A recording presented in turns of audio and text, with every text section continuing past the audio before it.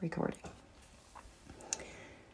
So this morning I am going to read you the text from Romans 8 verses 6 through 11. I'm going to read it a few times, and I'm going to tell you right off the bat that if you have a problem with creative interpretation and imagination surrounding text, sacred text, you may want to move right on, because just keep scrolling, because I'm going to be taking some liberties. So the text for today is Romans 8 verses 6 through 11. I invite you to go back and read the rest of the lectionary. It's very beautiful. Ezekiel 37 is in it. That's the valley of where Ezekiel prophesies to the dry bones, and some very beautiful passages. I invite you to go back and read the entire lectionary. I don't have time because I'm going to read Romans 8, this passage, about 3 times in this section. It's going to be like a mini Lectio Divina. But I'll tell you, when I read this passage this week with sort of my freshest eyes on it, my first response was like, I don't like it. St. Peter, you woke up on the wrong side of the bed and you can go home.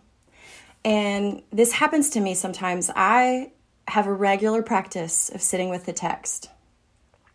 And what works the best for me, I find, is to just allow myself to feel my feelings about the text. Sometimes it's like, a beloved friend or sibling who you love, but just sometimes you want to punch them in the face. Like sometimes they just get on your nerves. And I just think it's okay. So I've learned that when I feel that feeling about the text, when I just want to pinch St. Paul's head right off, it's often an invitation for me to go a little bit deeper into my curiosity about what's happening here. So the thing that I take a bit of issue with in this text is the way the word flesh is translated here. And I don't like it, because I think that the way it's translated and the way we've interpreted it has helped to create and artificially prop up a duality that has plagued us in Western Christianity for centuries. And that is this Gnostic idea that the body and the spirit are separate and they oppose one another, and that the spirit is, better than or more holy than the body. And I think this is bad, because it gives weight to this dualistic theological idea, this theology, which again I disagree with, and it paves the way for what I think. I think it paves the way for body shaming, the shaming and marginalization of the feminine, of hierarchies of all kinds, and general self-hatred for millions of people. Because I believe that all those things are contrary to the good news that was preached by Christ, which is the kingdom is here now. The kingdom is within you, even within your body. And in fact, the body is so worthy as to be incarnated by Christ himself. I think it's worth going in and doing some creative work with this passage, and perhaps letting it springboard us into a deeper understanding of wholeness and of oneness. And I think creative reimagining is a muscle we need to work in these times. So here's my first pass reading of Romans 8 verses 6 through 11. I'm reading it straight out of the NRSV, and I'm reading it just like it's written. I'm even keeping the masculine pronouns in reference to the divine. You're welcome. Okay, to set the mind on the flesh is death, but to set the mind on the spirit is life and peace. For this reason, the mind that is set on the flesh is hostile to God. It does not submit to God's law. Indeed, it cannot. And those who are in the flesh cannot please God. But you are not in the flesh. You are in the Spirit, since the Spirit of God dwells in you. Anyone who does not have the Spirit of Christ does not belong to him. But if Christ is in you, though the body is dead because of sin, the Spirit is life because of righteousness. If the Spirit of him who raised Jesus from the dead dwells in you, he who raised Christ from the dead will give life to your mortal bodies also through his Spirit that dwells in you. All right. So the word there that's translated, let me just check in on y'all there. Okay. The word that is translated there as flesh in the Greek, okay, I got curious. I'm not a Greek scholar, but I got curious. In the Greek is sarki or sarx.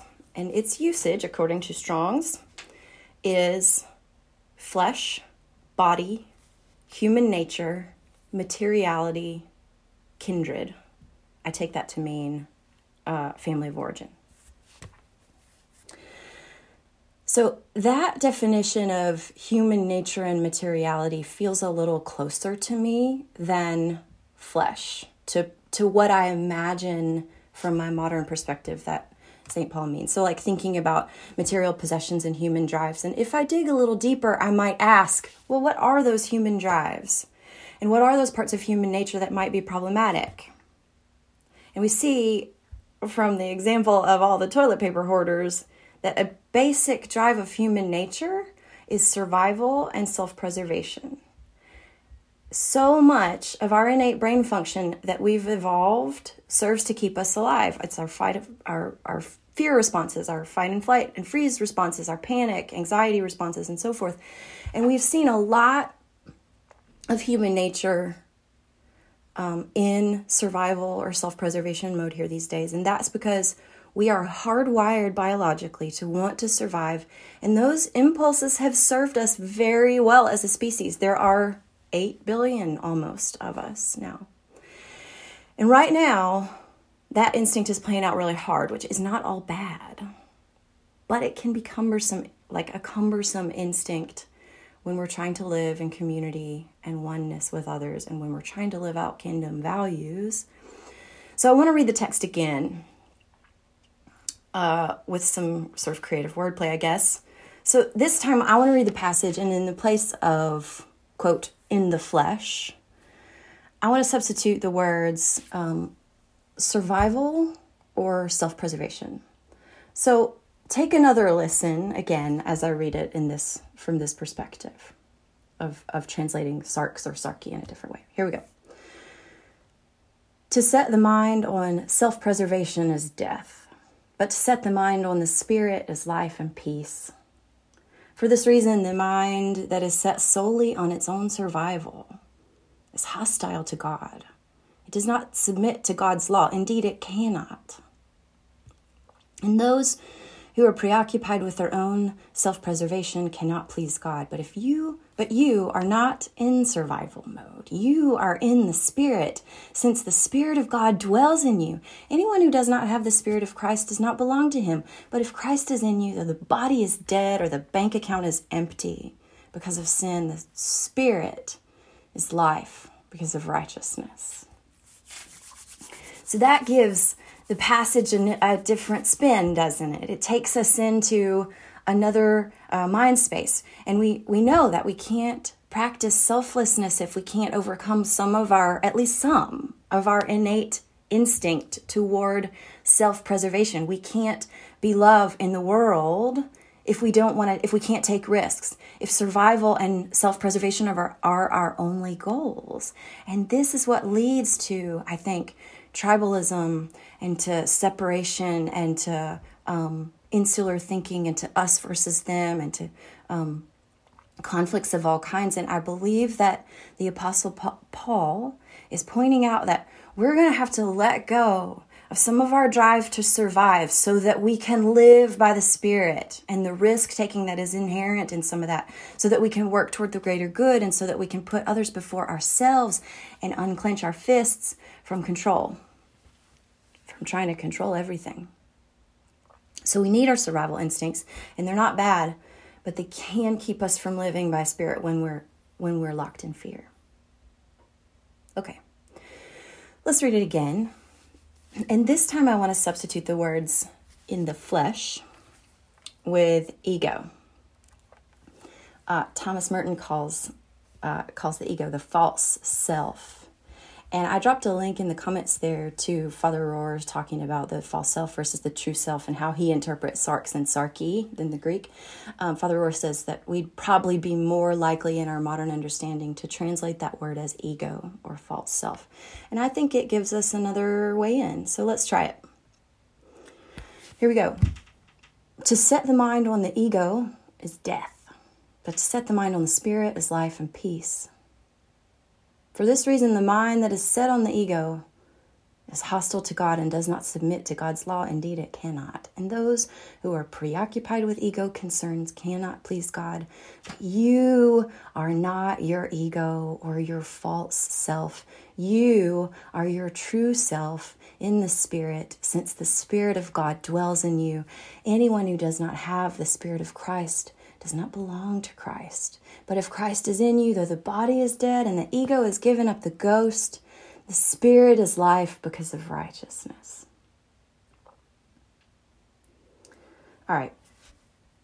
What does the ego do? The ego tries to keep us safe, which is good, except when we need to be courageous and take risks, and then it's a hindrance. The ego tries to prove that we're right. The ego needs to win in any conflict. It needs to preserve our dignity and protect us from humiliation.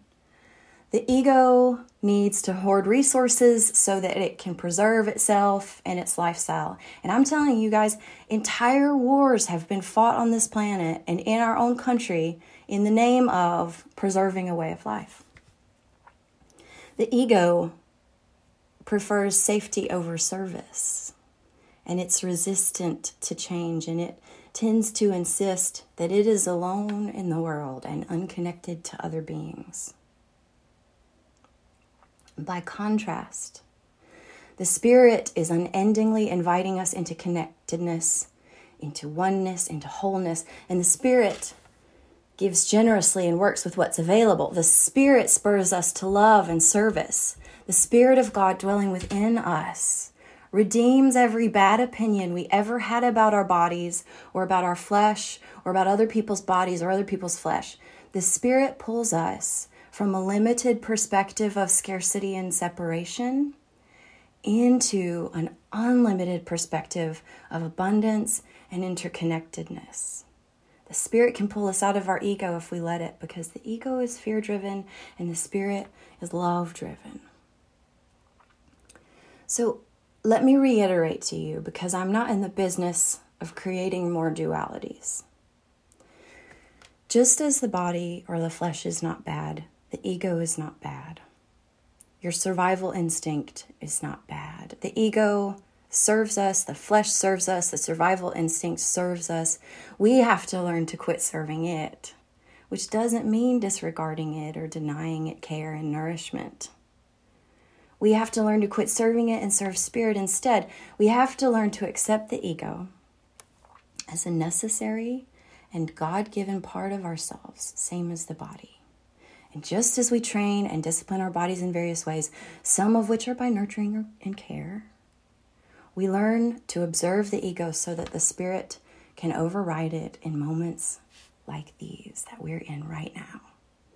So that the Spirit can be in the driver's seat of our lives, and we learn to train and discipline our spiritual capacities via what? Spiritual practice. I know. Here I'm saying it again. So that our spiritual capacities are strong. I liken it to this, okay? If I'm standing on the ground floor of my ego, I can only see out so far. I can only see so far toward the horizon. But if I climb onto a ladder or a high hill, I can see much farther from that vantage point, from the vantage point of Spirit. My previous perspective on the ground floor of my ego was not wrong. It was only limited. So, what we have an opportunity to learn both from this passage and from this moment that we are all in this freaking first time living through is to observe and notice when we are slipping out of Spirit life and into flesh, ego, survival, self-preservation mode. And we take pains to observe this because we know that noticing and naming things changes them. Noticing and naming things takes away their power to rule us. And learning to notice the ego is, my friends, in my opinion, the most important thing we can do to learn to become mature Christ followers.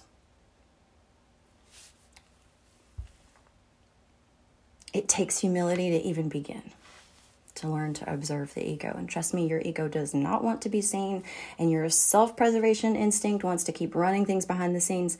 So if you're here in this moment and you find yourself waffling between ego control and spirit living, I bless you for even beginning. I bless every single moment that you are able to observe when your ego is running away with you. This is the work, friends. This is humanity. You're doing it. And you're becoming a conscious human, and you're learning to live by spirit, to stay connected to life and abundance and service and love and the kingdom of God that is right here near to us. And you're learning not to let your own ego steamroll your life. And I want to validate that this is hard, nitty-gritty business, made much more difficult by the pandemic that we are in and the survival instincts and fear that are rolling strong all around you. But our challenge now is to live by spirit even in this circumstance. Our challenge is to resist the messages, the ego messages, even the ones from like the federal and state leaders that tell us that, for instance, economic safety is more important than human life. Because we know that the spirit sees every human as beloved and sacred. And we're not going to let our egos keep us from doing what's necessary to care for them. So, I'm done. I've read you all the Romans 8. You can probably handle it at this point. But I'm curious. I would like to hear your stories about how you're doing this. Tell me stories about how you are learning to notice your own ego. My email is open. My DMs are open, both on Facebook and on Instagram. I would love to hear your journey of how you are waking up to your ego and choosing to live by spirit. All right, friends. I'm just going to scroll down here and check on some comments. Yeah. All right, friends. I love you all. I'm tossing it over to Aurelia. I'm sending you all love. And once again, I'm really curious. Tell me your stories this week. All right. Love y'all. Bye.